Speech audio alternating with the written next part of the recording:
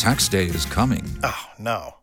But if you sign up for Robinhood Gold's IRA with a 3% match, you can get up to $195 for the 2023 tax year. Oh, yeah. Sign up at Robinhood.com/boost by tax day to get the biggest contribution match on the market. Subscription fees apply. Investing involves risk. 3% match requires gold for 1 year from first match. Must keep IRA for 5 years. Robinhood Financial, LLC, member SIPC. It's October 10th.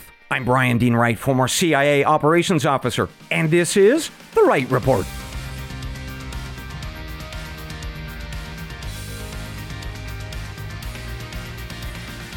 Hey, good day to you, ladies and gentlemen. Welcome to The Wright Report, your daily news podcast. I've got 4 briefs for you this morning that are shaping America and the world. First, a series of 7 updates for you on the war in the Middle East, including word that Israel is calling up 300,000 reservists, plus a promise by Hamas to kill kidnap victims on live TV. Second, the U.S. southern border is backed up with trucks this morning, miles of trucks waiting to get into America because of increased border checks. But one group, they're not waiting to get through, and that is terrorists. Third, the U.S. national debt will result in default bankruptcy within the next 20 years. We'll discuss that assessment in just a bit. Fourth, some good news, yes, we need it, about how to address your anxiety or depression if you struggle with such. And here's a hint, grab your running shoes. Later, a listener question today about how Palestinians ultimately view Hamas. In other words, does the average Palestinian support Hamas or do they oppose them? And that is really important. We'll discuss that in just a bit. But first, before we get to our top story of the morning, breaking news out of Washington, D.C. Joe Biden was questioned on Sunday and Monday about his unlawful handling of classified materials. As listeners know, that top secret material dated back all the way to the 1970s and was held in multiple unsecured locations, ranging from Biden's private offices in D.C. to storage boxes next to Biden's Corvette in his home garage, all while his son Hunter was living with him. Now, we don't know what Mr. Biden said to the DOJ investigators or the questions that were asked of him. The White House is refusing to comment this morning, but I'm going to be watching for details in the coming days and weeks on this because it is a very important story, ladies and gentlemen, a very big story of presidential lawlessness. Certainly worth our time. With that, let's get to our top story of the morning. A series of 7 updates for you, ladies and gentlemen, on the war in the Middle East. We start first with the scale of Israel's expected response to last weekend's terror attacks. The government has announced a record 300,000 men and women would be drafted immediately into military service, and that the country was, quote, going on the offensive, end quote. That number, by the way, the 300,000, suggests that Israel is going to launch a ground invasion of the Gaza Strip, and they are certainly going to target the leadership of Hamas, which, to refresh our memories from yesterday, is the political leadership of over 2.3 million Palestinians living in the Gaza Strip, leaders that, of course, authorized last weekend's deadly attacks. Second, we have other indicators of a likely Israeli ground assault. Israel is sending out text alerts to cell phones of Palestinians all throughout the Gaza Strip, telling them that they should congregate in certain areas for protection, while other areas of the Gaza Strip will be unsafe, presumably because they will be struck by Israeli forces. Third, the Israeli government is announcing a complete blockade, a total siege of the Gaza Strip with no provision of any outside food, water, fuel, or supplies of any kind. And that means that the 2.3 plus million residents of Gaza have about 1 week from today before we start talking about concerns of starvation or death from a lack of drinking water. We shall see. Fourth, the Israeli military has launched a series of counterstrikes throughout the cities of Gaza, with the Palestinian Health Ministry saying anywhere from 500 to 700 people there have been killed. Plus, the United Nations is reporting another 137,000 Gazans are taking shelter in their facilities. On the Israeli side of the death toll, nearly 1,000 people have died as a result of this terror attack over the weekend. There are also an uncertain number of people that have been kidnapped and now being held and tortured by Hamas.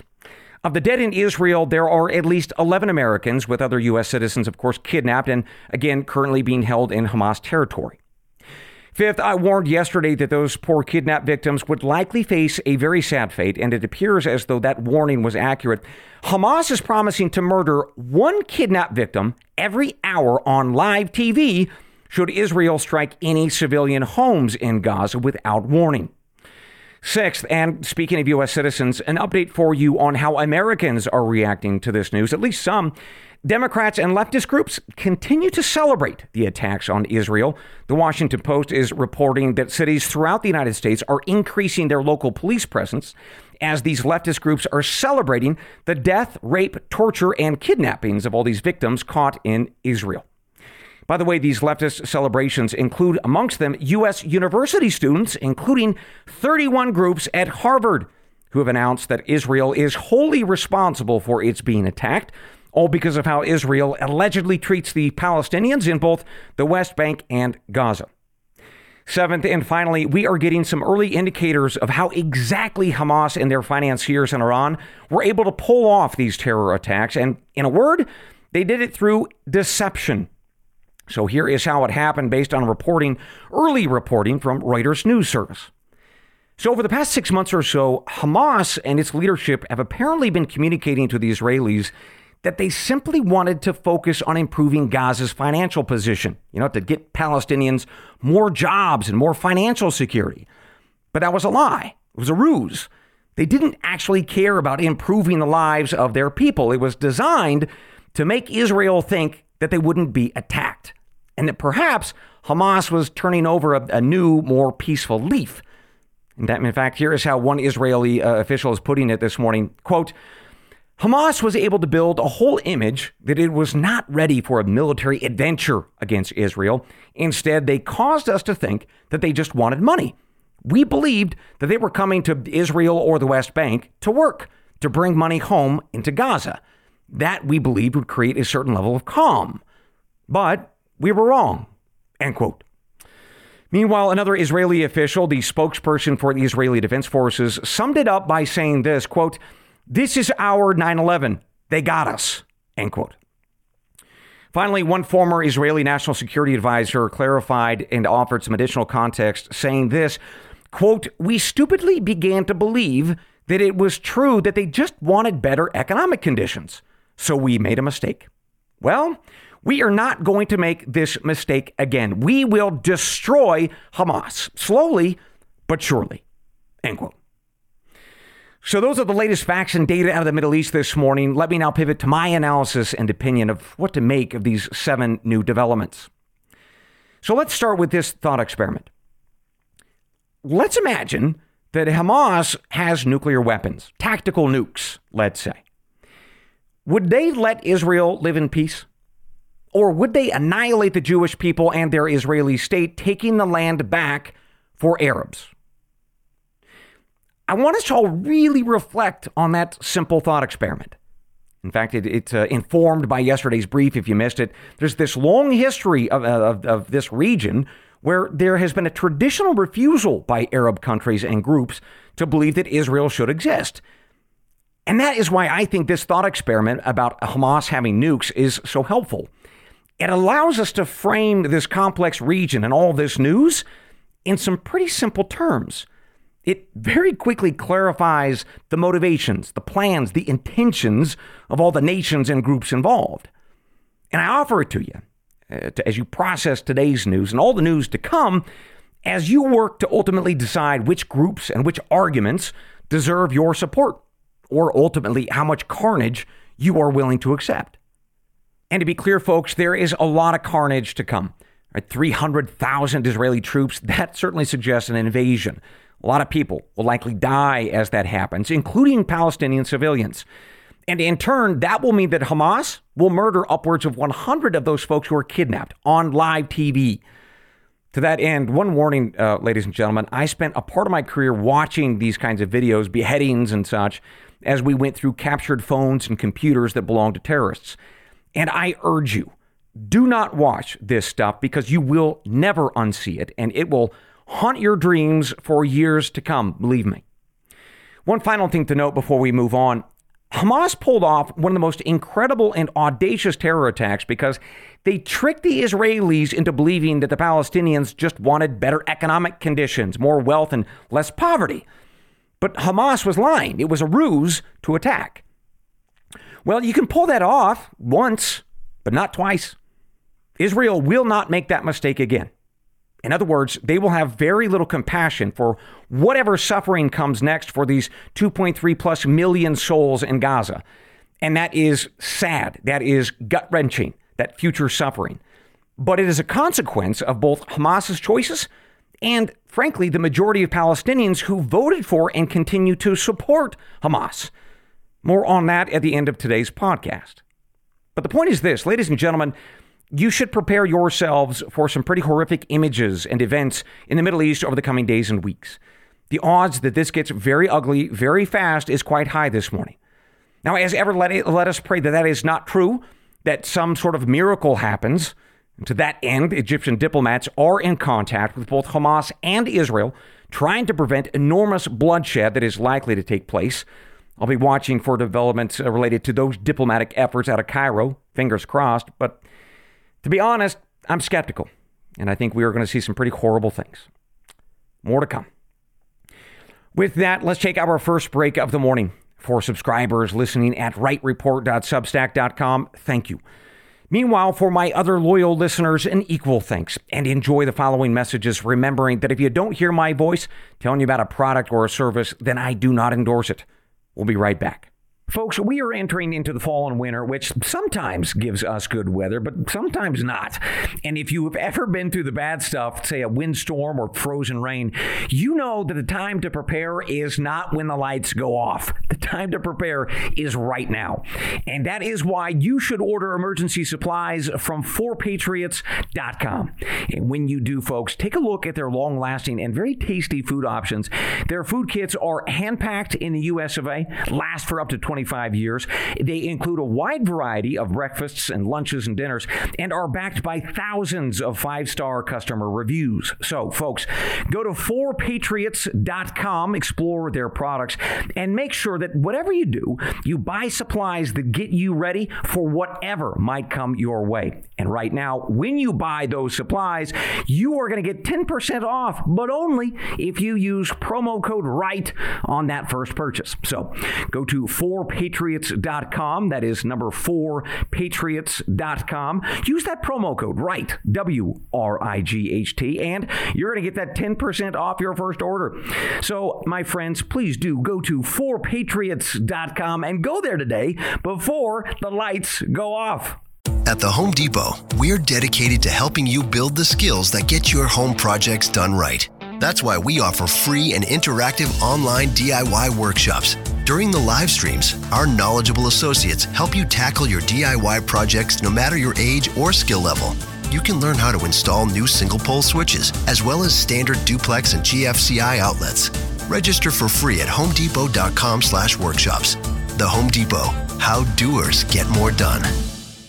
Welcome back to The Right Report. Let's continue with our briefs this morning with a pivot towards domestic news. First, the U.S. southern border is backed up with trucks, miles of trucks waiting to cross over with all sorts of goods. But there's one group that isn't waiting to get through, and that's a group of terrorists. So here's what we know about these developments this morning, and let's start with the trucks. Mexican President Mr. López Obrador said yesterday that he was outraged by these miles of trucks that are backing up in his country, trying to get Mexican goods across the U.S. border. Indeed, there are 19,000 trucks in total waiting to cross, carrying about $1.9 billion worth of goods. But they're stuck, all because starting back on September 19th, the Texas Department of Public Safety said it would start enhanced vehicle safety inspections to, quote, deter the placement of migrants on said trucks or other smuggling activity, end quote. Well, as listeners know, and as Mr. López Obrador knows, there are upwards of 10,000 illegal migrants crossing the U.S.-Mexico border each day, and that is why the state of Texas is doing what they're doing. Indeed, they are trying to stop or slow this human flood of migrants, or at least make Mexico feel some economic pain because they're not doing enough. And here's one example of that. Mr. López Obrador is, of this morning, actually busing illegal migrants from Guatemala onto his southern border all the way to ours. Also, that his country doesn't have to deal with the illegals clogging up his transportation network. But that aside, as those trucks remain stuck with those $2 billion or so in goods, there's one group that is actually getting through this morning without any trouble at all. And that group is a group of terrorists. So let's start with something that you might not know. In the years preceding Mr. Biden's living in the White House, the U.S. Border Patrol arrested anywhere from 0 to 6 terror suspects on the FBI's terror watch list. However, the year after he took office, that number went from 0 to 98. So far this year, we're at about 151 to 160, depending on the data set you look at. That, by the way, was released just a couple of weeks ago. But the point is this. We went from about 0 terrorists arrested in a year to somewhere around 160. And by the way, those numbers do not capture the 1.5 million known gotaways that escaped arrest. Just 1.5 million since Biden started his term. In other words, folks, we can safely assume that there are at least another 100 more terrorists inside the United States this morning living in, well, they're plotting whatever crime they intend to commit somewhere. And that certainly seems bad. Let me now pivot from facts and data to my analysis and opinion on these two stories of backed up semi-trucks and an open border for terrorists. Folks, as of last Friday, this conversation about terror attacks was a little bit academic, I think, for most Americans. Many of us had forgotten about what it felt to wake up on that 9/11 many years ago, to feel this awash of panic and hysteria and fear. But since Saturday, since we watched all these horrific events unfold in Israel, I think that we have been jolted by those images of terrorists capturing civilians and raping them and killing them with promises to now kill them on live TV. So here's what I think, and I say this with great sorrow, ladies and gentlemen, knowing these latest numbers. I suspect that we are going to get hit with yet another terror attack at some point, or a profound domestic disturbance, either by these foreign terrorists or, yes, Chinese saboteurs. Now, I don't know when this will occur, and I don't know the scale, but I believe that the facts and the data and logic and reason are all pointing in one very clear direction this morning. We are going to feel the pain of terror once again. And I say that not to cause anxiety or fear. Instead, I share that to prepare. I want us all to be ready for any emergency situation, but especially this one, such that you and your families are ready to respond no matter what comes. So, prepare we must with calmness and resolve and peace, because peace comes to those who are prepared. With that, we move on to our second domestic news of the morning. The United States has 20 years at most to get its national debt and deficit spending under control. If not, it will trigger a national default. That is the sobering analysis coming to us this morning from the analysts at the Penn Wharton School of Business and their budget model.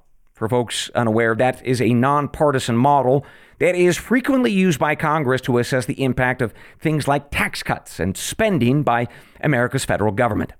So simply put, here was their analysis. If we continue our historical patterns of spending, we will hit debt levels that will spur a national default in 20 years at most. Now, they cautioned that it could be even sooner because interest rates could increase or stay elevated, and that would push default within the next 15 years or so.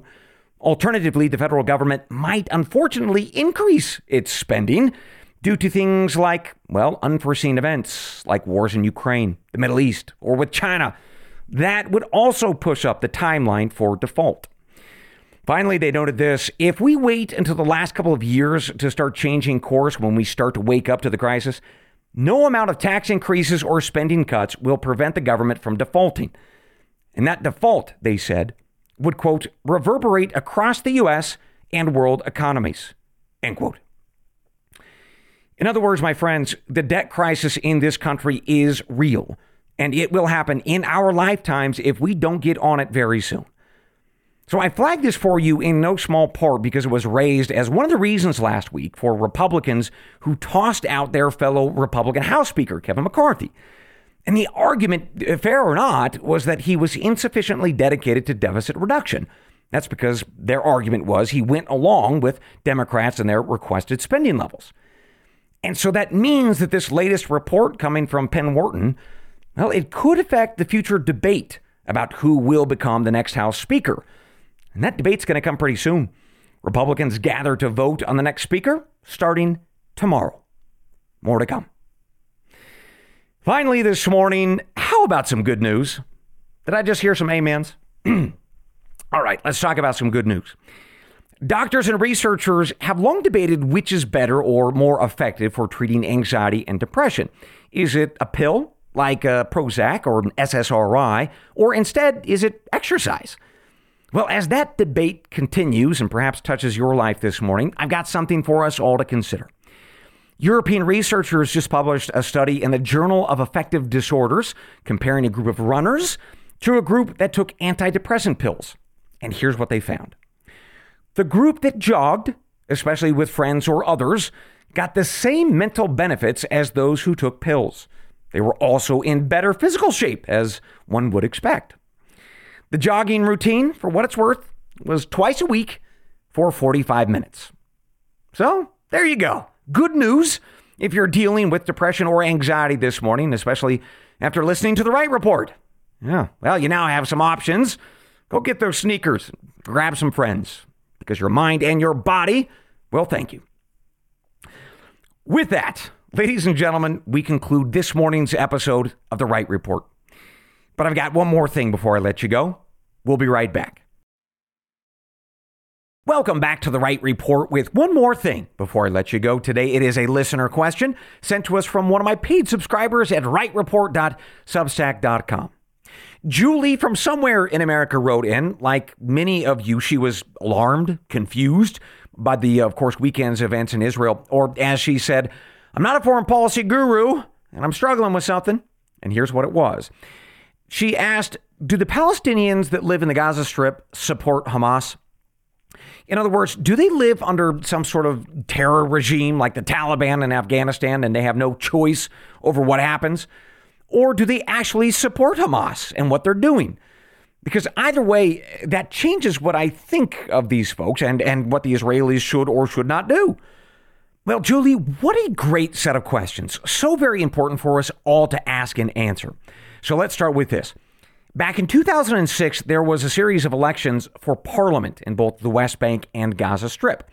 And Hamas, well, in Gaza, they won in a landslide.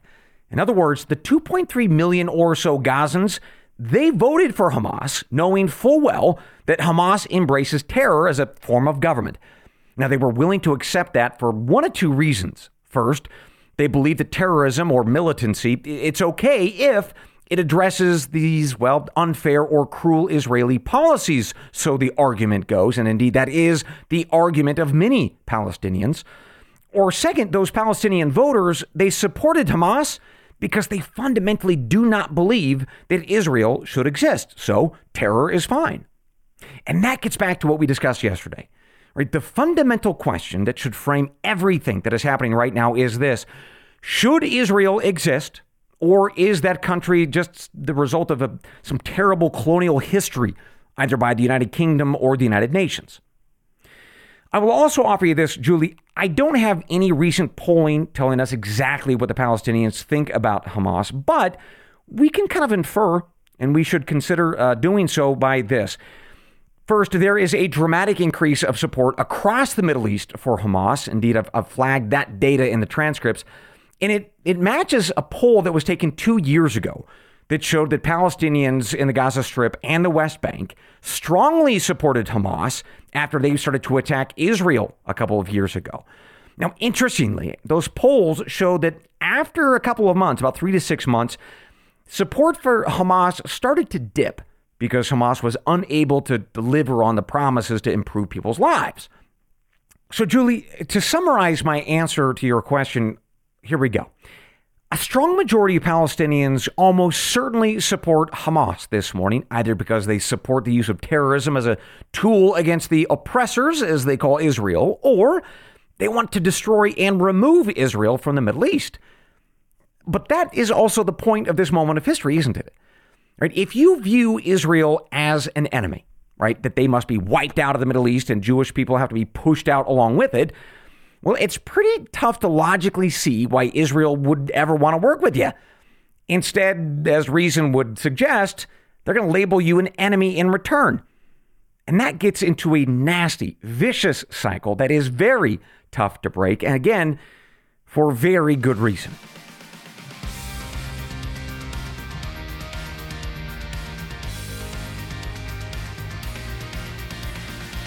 And with that, ladies and gentlemen, we conclude your morning brief. As always, I will see you tomorrow, God willing. Until then, I leave you with the creed of every good spy and every wise American. They're the words from the Gospel of John, chapter 8, verse 32. And you shall know the truth, and the truth shall make you free. Good day.